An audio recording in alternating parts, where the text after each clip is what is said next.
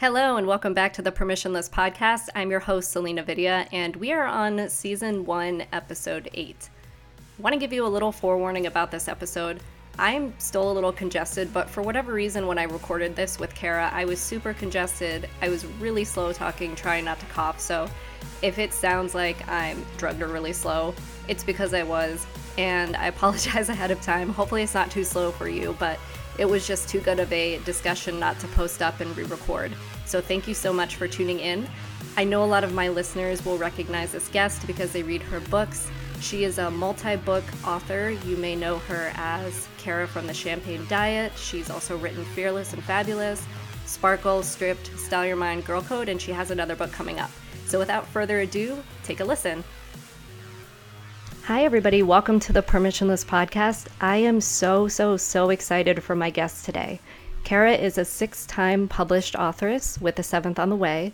She's a podcaster, a community builder with Slay Baby Collective, and she's an all-around champion for women. I've been following her for a really long time, and she's so inspiring, so I hope you get a lot out of this interview. I know you will. You may recognize her from the Champagne Diet if you're familiar with her handle on Instagram and any other social network. So hi, Kara. Thank you so much for joining me. Hi, that was such a beautiful introduction. Thank you so much for having me. Thank you. So how's your day going so far? My day is going well. I'm sitting up here in my studio, just kind of, hanging out, recording some shows. Excited to chat with you. How's your day? It's good so far. I've just been going through email and prepping for the show and doing all of those things. The weather's beautiful on this coast, so I'm just crossing my fingers it stays that way for a little bit longer. Very nice. I think we got some of your weather because New York is pretty hot. Oh, I know. I actually used to live in New York, not the city. I was upstate, so I'm very well familiar with the snow and the cold weather that starts to roll in around October. So hopefully it stays a little bit better for you too. Totally. Okay, so let's jump right in. So one of the things that I really want to start off talking about, and then we can just go to wherever this takes us. So you were at, I believe, 8 years at MTV. And so I kind of want to explore what led up to that. How did you get into that career? And when was the decision, what ultimately drove you to leave MTV and take on your own projects? Well, I started my career at MTV, like you said, 8 years prior to when I left. So I started there in 2006. And I had always dreamed of being a music journalist. I wanted to be a writer for the longest time. I love music. So back when I was a teenager, I started a little music fanzine, they used to call them, from my bedroom. And my dream was to be, Tabitha Soren from MTV News. I wanted to, one day maybe work for Rolling Stone or Spin Magazine. So music was always a huge part of my life, and writing was always a huge part of my life. So in my mind, my career path was going to take me down that road, and that's what I would ultimately do. So I wound up taking the job at MTV, not because the job itself was glamorous. I was a digital ad trafficker. So I don't know if you know what that is. Most people don't. I didn't know when I first started there. It's the most non-creative type of job I think anyone could imagine. But I took it as a stepping stone. I thought, well, let me just take this, do well, make some connections in the building, meet some people, and then one day hopefully turn that into a music journalism career. But what happened was I was good at what I did, even though I didn't love what I did. I was getting promoted. I was getting a lot of money thrown at me. And it was just one of those situations where a few years later, I found myself so just kind of desperate for something different. I felt myself sucked into this world. And I kind of felt like I was living a double life because it wasn't me. And even though I was good at it and I was excelling at the job, it was totally off the course of what I had planned for myself. So I landed there with a dream in mind, and I really ended up with something completely different. But in retrospect, it all makes sense because I think if I had gone down the music road, I probably wouldn't be doing what I do today. Mm-hmm.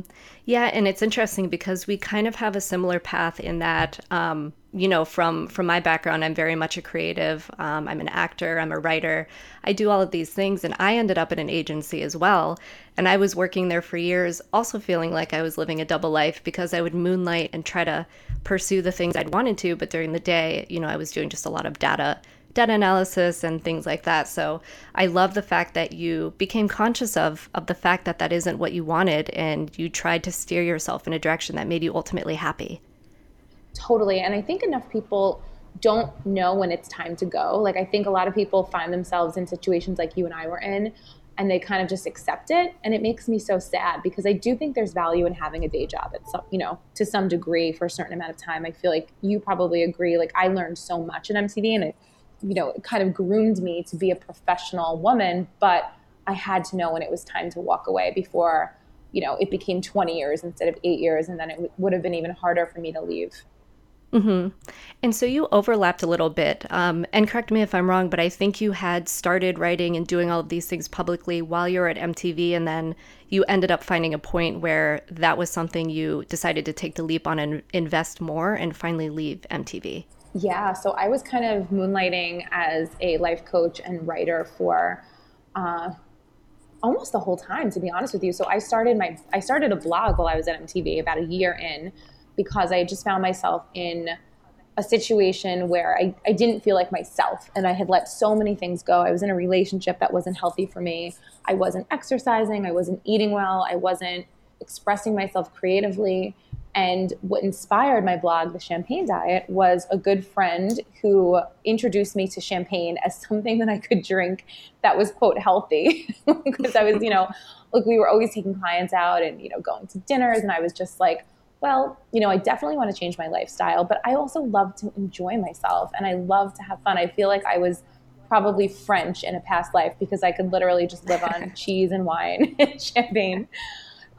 So, through the literally being inspired through a glass of champagne, I started this blog because I started to make a lot of changes in my life while I was at MTV. And I said, I'm not going to let this job take me over. I'm not going to let this job completely change me as a person. I need to find that spark again. So I started drinking champagne as my little kind of go-to. And I noticed I felt really different when I held a glass of champagne in my hands. And I started thinking about champagne as a metaphor for our lives and why, how I should be celebrating, even though I wasn't in maybe the best situation that I could have been in, but I was working actively to change that. So the blog turned into kind of a movement online, I say back in the day, it was 10 years ago, and was very kind of back in the day. There was no Instagram, there was no Snapchat, no Pinterest. It was just Twitter and Facebook. So I kind of grew a following there. And the blog really took off, and I started self-publishing my own books, and I kind of was building this sort of thing on the side. And it was really weird because I go to work and people would be like, oh, I saw, an article in Glamour about your blog. I didn't even know you had a blog. And it became like this very strange, like I said earlier, double life where I was doing both. And then ultimately I wound up leaving, but it took me a really long time. So if anyone's listening out who's a side hustler, I get it. I totally know what it's like to be building something and kind of planning your escape, as I call it, while you're balancing the full-time job. It's definitely not easy. And so I want to talk about something. So even though you had all of these things lined up, you knew your purpose, or you were starting to find out where your purpose laid, and you made all these changes. I know very well that mental sabotage can be a thing where everything is lined up, but you still somehow get in your way when you want to make the leap and kind of leave the safety net of what you have. So how did you prepare mentally? Did you have mentors that you were looking to at that time? Kind of walk us through that process. I'd love to hear it. Yeah, so at the time, I was kind of like surfing around the internet for inspiration. So I was following other life coaches. I was, getting involved in Facebook groups with other female entrepreneurs who had done it.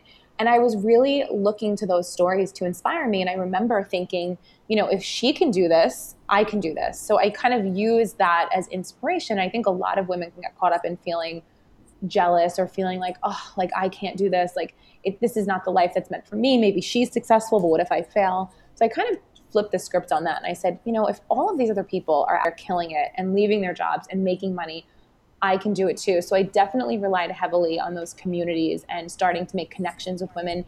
But I didn't have any mentors. I didn't have a coach. I kind of just was winging it and trying to find resources wherever I could. And I faced a lot of, trying to think of the best word for it, a lot of confusion when I was leaving, because at the time I was a director at MTV. I was making a 6-figure salary. Everything looked great on paper. I had health insurance. I had a 401k. I was on the right track in a lot of people's eyes, but I was so unhappy. So there was a lot of inner work that I had to do. And I spent a lot of time alone. And I live in New York. So one of the places that I used to go for inspiration was, and I still go, is the Champagne Bar at the Plaza. And I remember, going there and bringing my little journal and just writing and, maybe leaving work early that day or taking like a personal day and going up there and ordering myself a glass of champagne that was like way too expensive for me at the time. But I was like, I'm going to just do this and kind of give myself this feeling. And I remember I would go and pretend that I didn't have my job. Like I would pretend I was a full-time author and sit there with my glass of champagne in my journal and sort of like get in the zone. And that really helped me because that kind of almost trained my brain to think that I was living the life that I wanted to live. So I was kind of putting myself in that situation before actually making the leap. So it's almost like, the whole kind of act of visualizing and acting, as if, I think is so important when you're looking to make a change. Because now I go up there all the time, and that's like the place I meet clients or, other entrepreneurs for a drink and kind of talk about things. So definitely spending a lot of time alone was really, really important for me, kind of blocking out all of the noise around me of the people who didn't get it. Yeah, and I think that's such an important point because oftentimes when we make a major life change or planning on it, we rely on relationships, which is great. But at the same time, I think a lot of that can be busy work too because we're kind of afraid to be alone with ourselves. And so I love the fact that you took yourself out alone and you were doing these things and finding areas that you felt comfortable. And eventually where you went was manifested into where you were taking clients and things of that nature. And for any of our listeners, she on the Style Your Mind podcast, which we'll talk about in a little bit, there's actually a episode focused on fantasy and kind of taking, what you see for yourself and not taking anybody's shit and imagining that for yourself and living that, which is exactly what you were doing. I love it. Yeah, I really believe in fantasy and play and dreaming. And there's a Gloria Steinem quote that I love. And, she says, dreaming, after all, is a form of planning. And I feel like there's a lot of talk in the world of entrepreneurship about hustling and working and grinding. And I believe that that's all so, so important. Obviously, I work super hard. But I also think that we can't discredit those times where we're sort of daydreaming and imagining, because if we don't use our imaginations to create our future reality, it's impossible for us to visualize it, and it's impossible to get there. Yeah, I completely agree. And you've talked about manifesting a lot in the past. And one of my favorite stories that I'd come across, and I'd love for you to just run through it really quick, is when you were traveling and you were kind of manifesting in your head a specific seat number, I believe, and then you found out later on that you actually ended up in that same seat number going on an international flight, I believe, correct? Yeah, so I grew up really broke.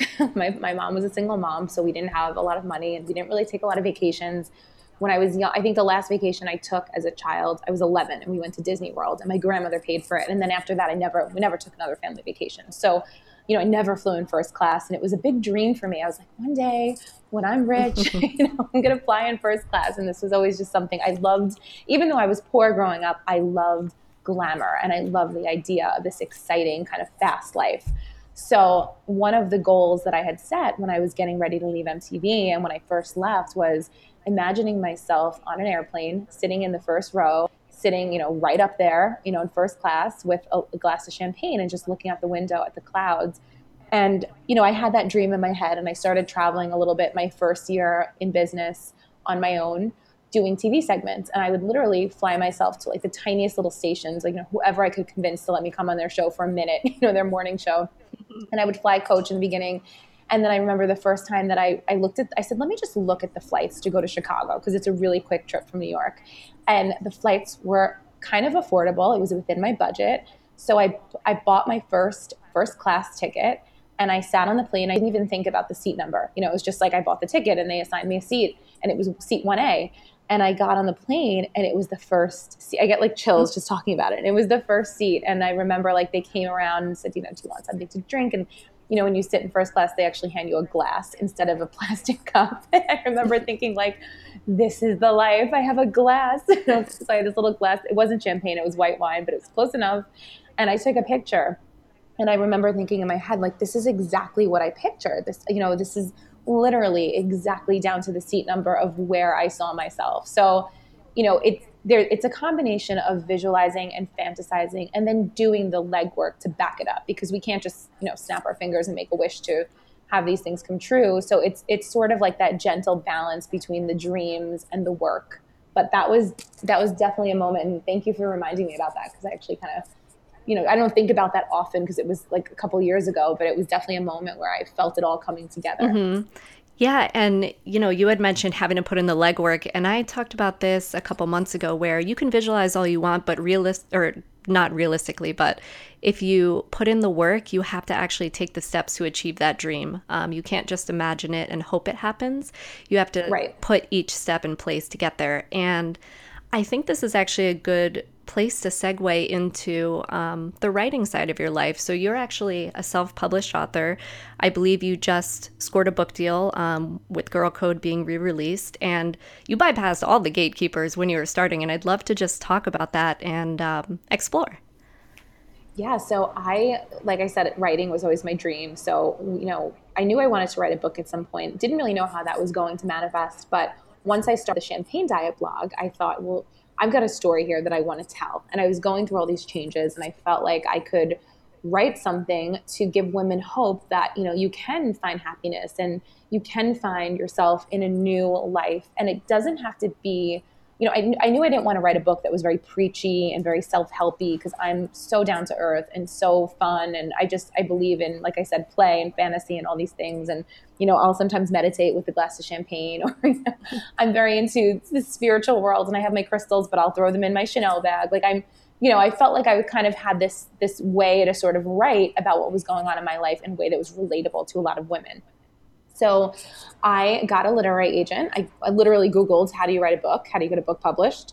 And I found out that I had to get a literary agent, and which was very hard to do. I think the statistics on landing an agent are like insane. I think like 99% of query letters get rejected. So Wow. authors basically send a query letter randomly to a lit agent, and like if they like it, they'll represent you, but it's very hard to do. And I wound up getting a couple offers of representation, which was really exciting for my first book. And ultimately I signed with the agent who I thought would do the best job. And we worked on the proposal for almost a year. And it was finally time for her to start shopping it to publishers. And I just started getting rejection after rejection after rejection. And everyone pretty much said the same thing. I was a first-time author, and I didn't really have a track record, and I wasn't a celebrity, and my following wasn't big enough. And it's funny because I remember at the time thinking my following was so big. Mm-hmm. I had 3,000 Twitter followers, and I thought I was I thought I was it. I was like, well, I have 3,000 followers. I know they'll all buy this book. And it was a lot for me at the time. But, now that I understand, I guess the magnitude of what it's like to have a much larger following and the difference, and also not just the following size, but the amount of time that you've been out there. I had really just started really kind of getting my feet wet in the personal development space. So the book got rejected a total of 19 times by 19 different publishers, which I didn't even know there were that many publishers out there. And I was really defeated at that point, but I was also really determined, because on the sidelines while this was all going on, I was watching what was going on in the self-publishing industry. And there was a lot of movement happening at that time. Typically, the self-publishing world in the past had been something that no one did. It was very expensive. It really wasn't easy to do. There weren't companies like CreateSpace, who was connected to Amazon, where you could literally publish your book in a few days and be able to seamlessly distribute it and collect royalties. It was just not the thing to do, but it was becoming the thing to do.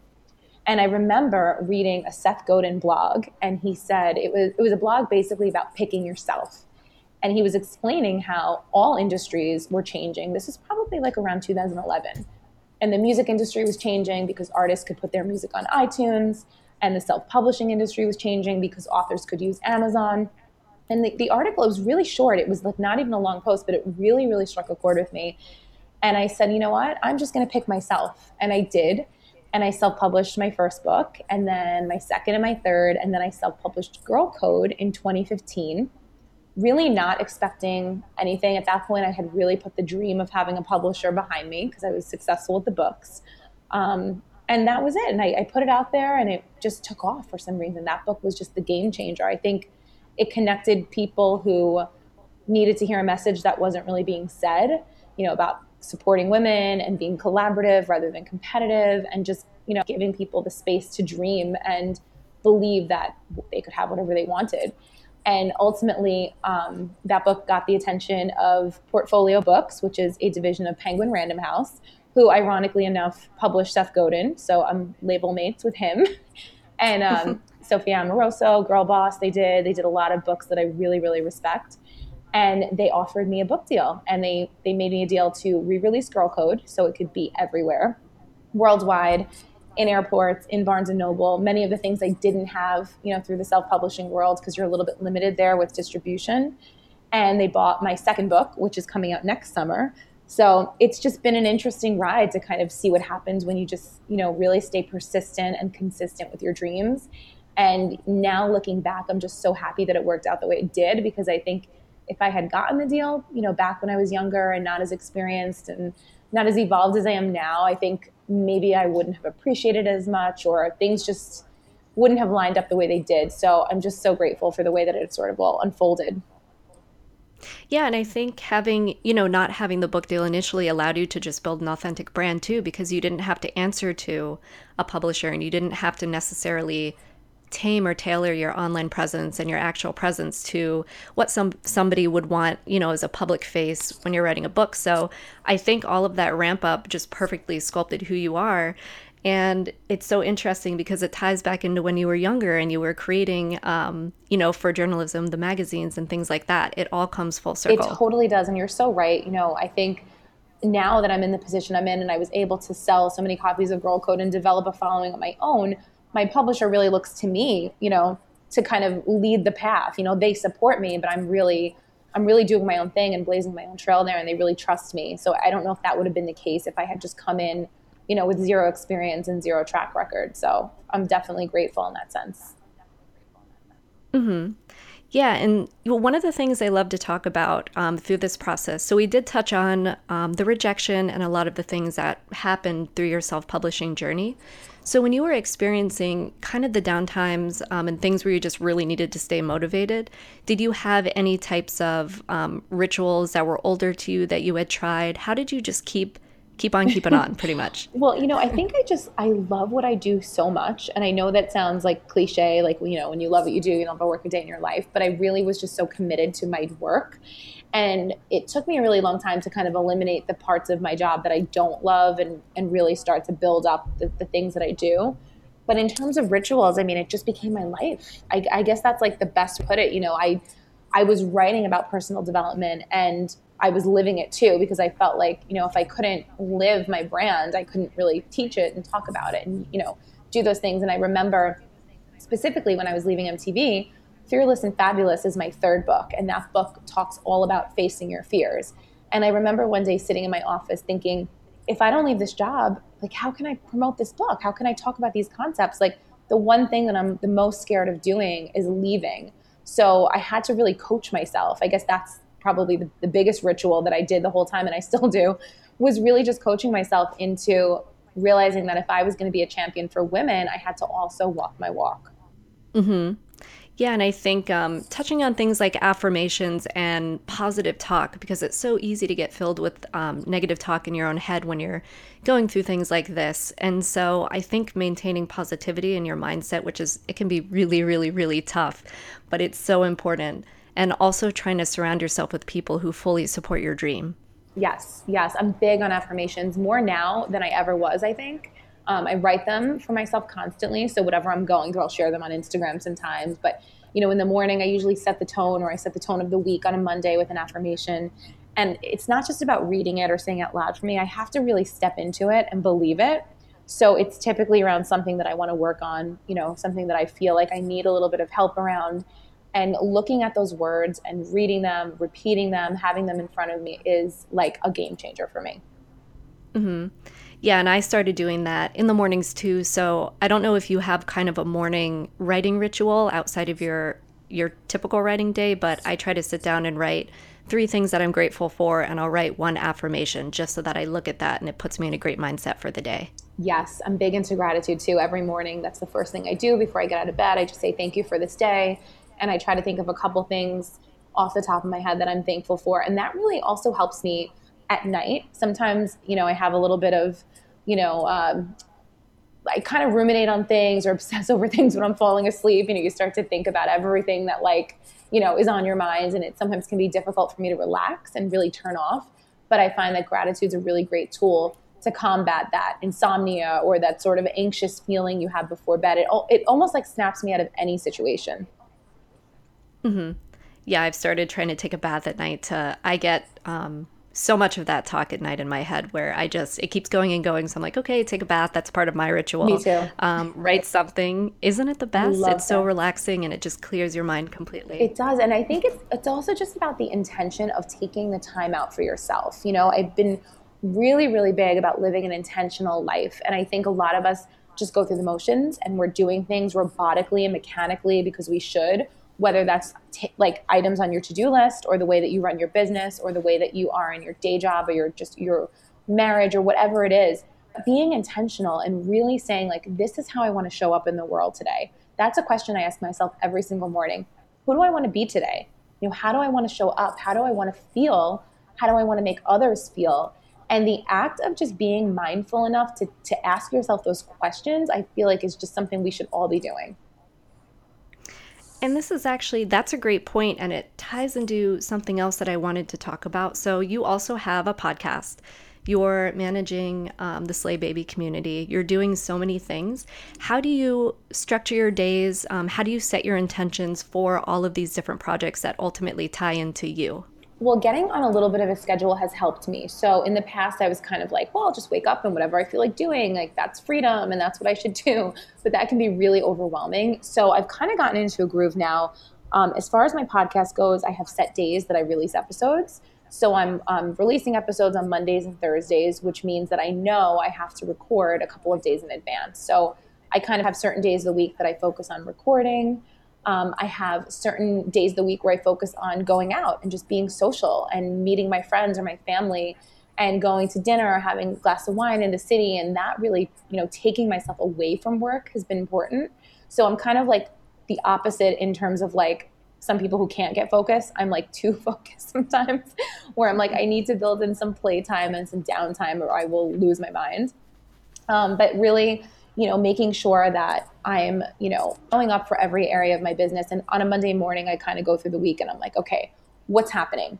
If I have an event coming up, for example, or if I'm going to travel, I'm sort of revolving my time around that. So it's just recognizing what the priorities are for the week. And sometimes, I'm big into lists. So sometimes I'll just take a list and number them.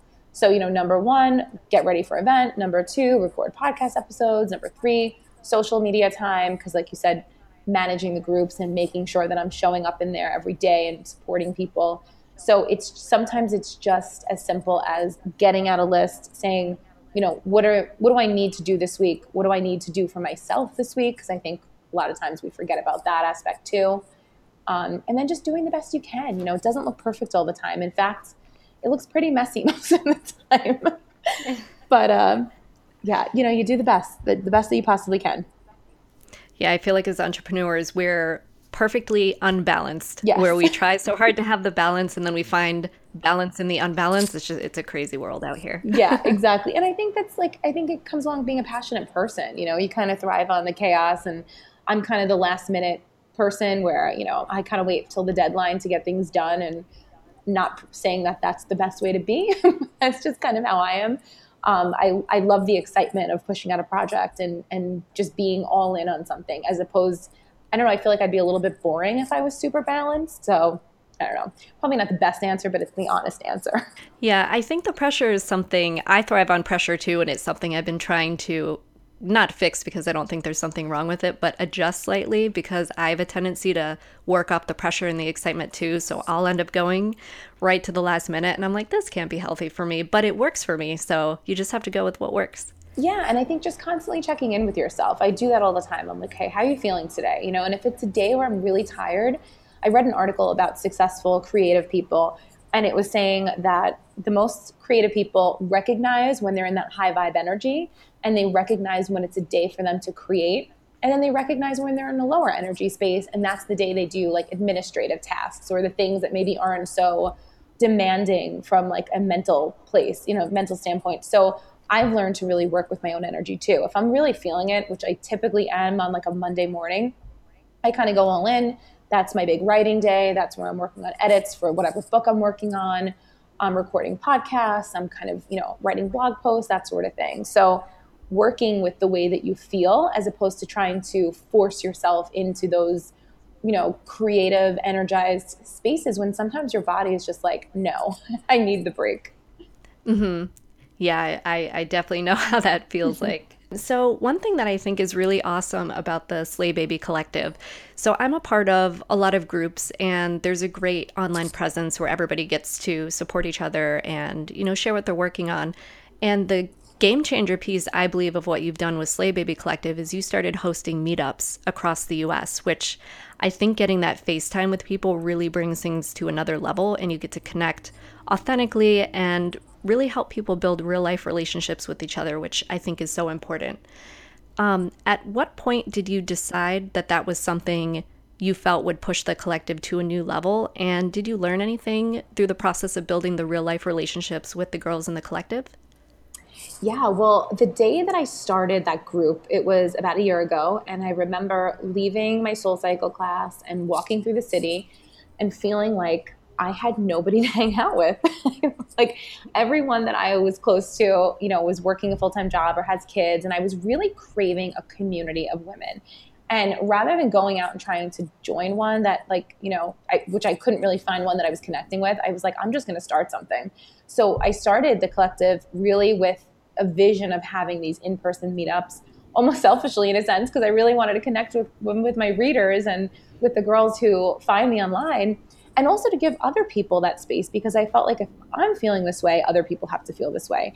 And I had done events in the past, but they were always around a book signing or, being asked to speak somewhere. And I thought, well, why can't I just do something that's just strictly around girl power and support and just give people a space to hang out? So it's funny because I'm actually sitting right now in the studio that I'm leasing in Brooklyn, outside of my house. It's my first official headquarters. And today, one of my plans for the day is to book my first Slay Baby meetup in Brooklyn, to have the girls come here and just hang out and meet and mingle. And I think that that's just a piece of life that is just we're just missing that right now. It's so great to be in the online space and the online community, but I knew from the start that I wanted to create something that was offline as well. I kind of like to look for things that aren't being done and figure out there's a saying I love, create things you wish existed.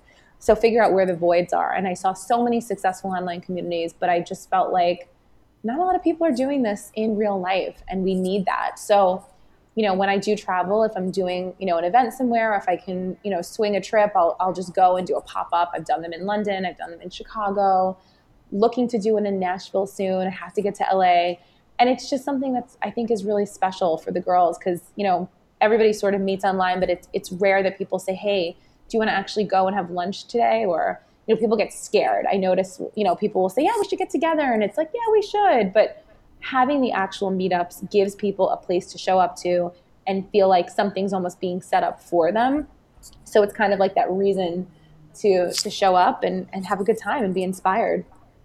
Yeah, I think it really takes the pressure off because we come in all shapes, sizes, mindsets. And for me, especially, I'm one of those people where I need the extra push in person because I'm introverted and extroverted at the same time. So I love it, but then I'm like, what do I do? And so having somebody like you arranging things where people can just get together and know that they're taken care of and they have, the ability to just authentically talk with each other is so important.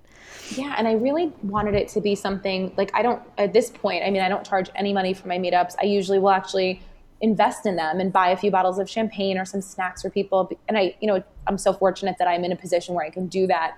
And it's almost like my thank you because these girls, you've been in the group, they support me so much and they're there every single day, not just supporting me, but supporting each other. So I saw a lot of events happening across the country where there was an entry fee and it was a really high ticketed event and all these, people were speaking and it was really just about the speakers and people were coming and sitting in the audience. And then maybe there was like a half hour to network at the end, which I don't really like the word network, but that's kind of how it felt.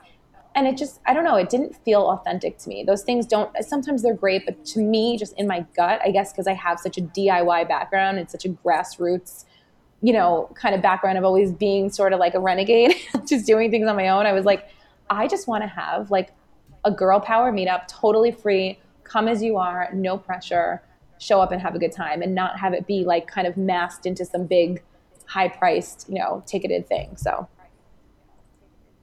that's kind of my Yeah, and I think one of the things you had mentioned about networking and a lot of the paid events, the great thing about the collective meetups is that somebody can show up as themselves and you don't have to have the conversation unless you want to about what you do.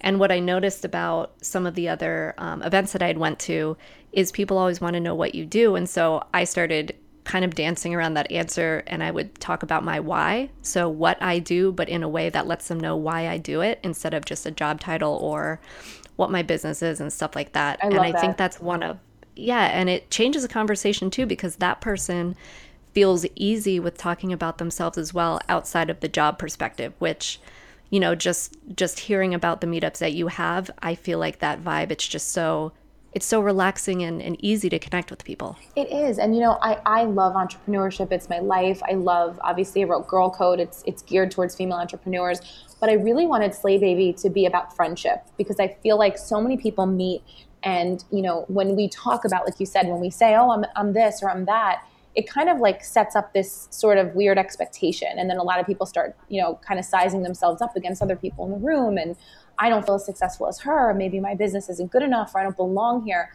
Slay Baby I actually have rules in the group, as you know. We don't promote our businesses. We don't talk about business. It's not a marketplace. It's not a promotional place. It's just a place to come in and talk and connect. And my meetups are the exact same way. Sometimes we do talk about business and the conversation goes there, but it's really just about women supporting women. And I personally have seen nothing like that out there. I feel like everything is so job focused. So I really just wanted it to be completely opposite, in a place where people could really just feel like they could be themselves and they are enough. Mm-hmm. I love that. And I think it is so needed, like you said. So before we do a little thing on the show, it's a speed round, but before we dive into that, you had mentioned that you're working on another book, and I'd love to hear what that's about, some of the challenges or things that you're excited for about that book. Yeah, the next book is called Like She Owns the Place, and it's a book about confidence, but it's a book about developing what I call sustainable confidence. And I think it's something that I have searched for so long, and I feel like now, I'm finally getting to a place where I feel it. And I think a lot of us have been taught that confidence comes, in the form of, beauty or our bodies, or, you're confident if you lose weight, or you're confident if you wear a certain outfit, or if you get a promotion at work, or we sort of look for these outside things that kind of like sugar rushes of confidence. But really developing true confidence within yourself, I think, comes from really being who you truly are at the core, flaws included, mistakes included, F-ups included, all of the mistakes, quote, failures that we perceive. Those are the things that really shape us. So this book, I hope, is going to really help women get comfortable with who they are really, really at the core. And it was actually inspired by a Stevie Nicks concert that I went to. This is when I really started to explore the connection between confidence and authenticity. I love Stevie Nicks. I think she's amazing. She's a singer of Fleetwood Mac, for anyone that doesn't know her. And I had a chance to go see her perform in Chicago, actually right after one of my Slay Baby meetups last year. And I was watching her on stage, and she came out and started this song, and it just gave me chills. And she's just like such a legend, such a goddess. And the first thing that she said to the crowd was, I am so nervous tonight. Like, I'm just so freaked out. I hope I do a good job for you guys. And something clicked in me when I heard her say that. I was like, Stevie Nicks is nervous? And like the crowd went crazy. Everybody was cheering. They were so supportive. They loved her. And then later on during the show, she was like giving this beautiful introduction to her piano player, and she forgot his name. And she totally laughed at herself. And she's like, oh my God, I'm having a senior moment. And I was in awe watching this woman just be so unapologetically her. And to me, that's true confidence, being able to own all of that. We are in a world of filters, facades, total like, we see each other on the internet, and we feel like everything has to be perfect. But I think when we really peel back the layers and we realize that real sustainable confidence comes from all the, the big messy parts of ourselves that I think we all really have in common, that's when the game changes, not when we, fill our faces with Botox or blur our faces on Instagram or, act like our businesses are perfect. So this book is exciting to me because I think it's going to push a lot of boundaries, and I think it's going to make people question things that they thought were important to them, and have them really redefine what success looks like, what self-love looks like. So I'm really, really excited for it. I am so excited for this book to come out because it's a topic that I've been exploring lately, and I feel like everything you just talked about, it's written for me, which I know for a lot of other women, that's exactly how they feel when they read your stuff. And I think the idea of perfection is so boring, but it, like you were saying with Instagram and curated feeds and things like that, our society's been driven to such a image focused culture and life that it's so hard to find people. Yeah, and you can't find people who are just honestly themselves. And I've been trying to get better about if I screw something up, say sorry and try to fix it and make it better and move forward in a way where you don't have to act like you necessarily did something wrong. Because if you show up as you, that's all that matters. Just move forward and do the best that you can. I totally agree. And I think, one of the biggest aspects of this book is like really redefining beauty with women. I think women are so obsessed right now with aging and anti-aging things and looking a certain way. And, I see girls like just, on these crazy diets and like altering their bodies. And it's just like, we have to stop. This is insane.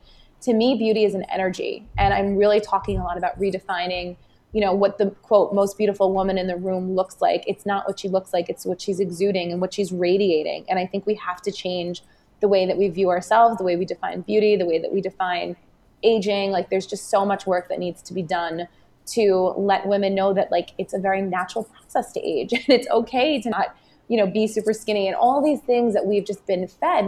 It's not just ourselves, it's the media, it's everything that's kind of been, pumped down our throats for generations. So there's a lot of work to be done, but I'm really excited to be hopefully leading the charge on that.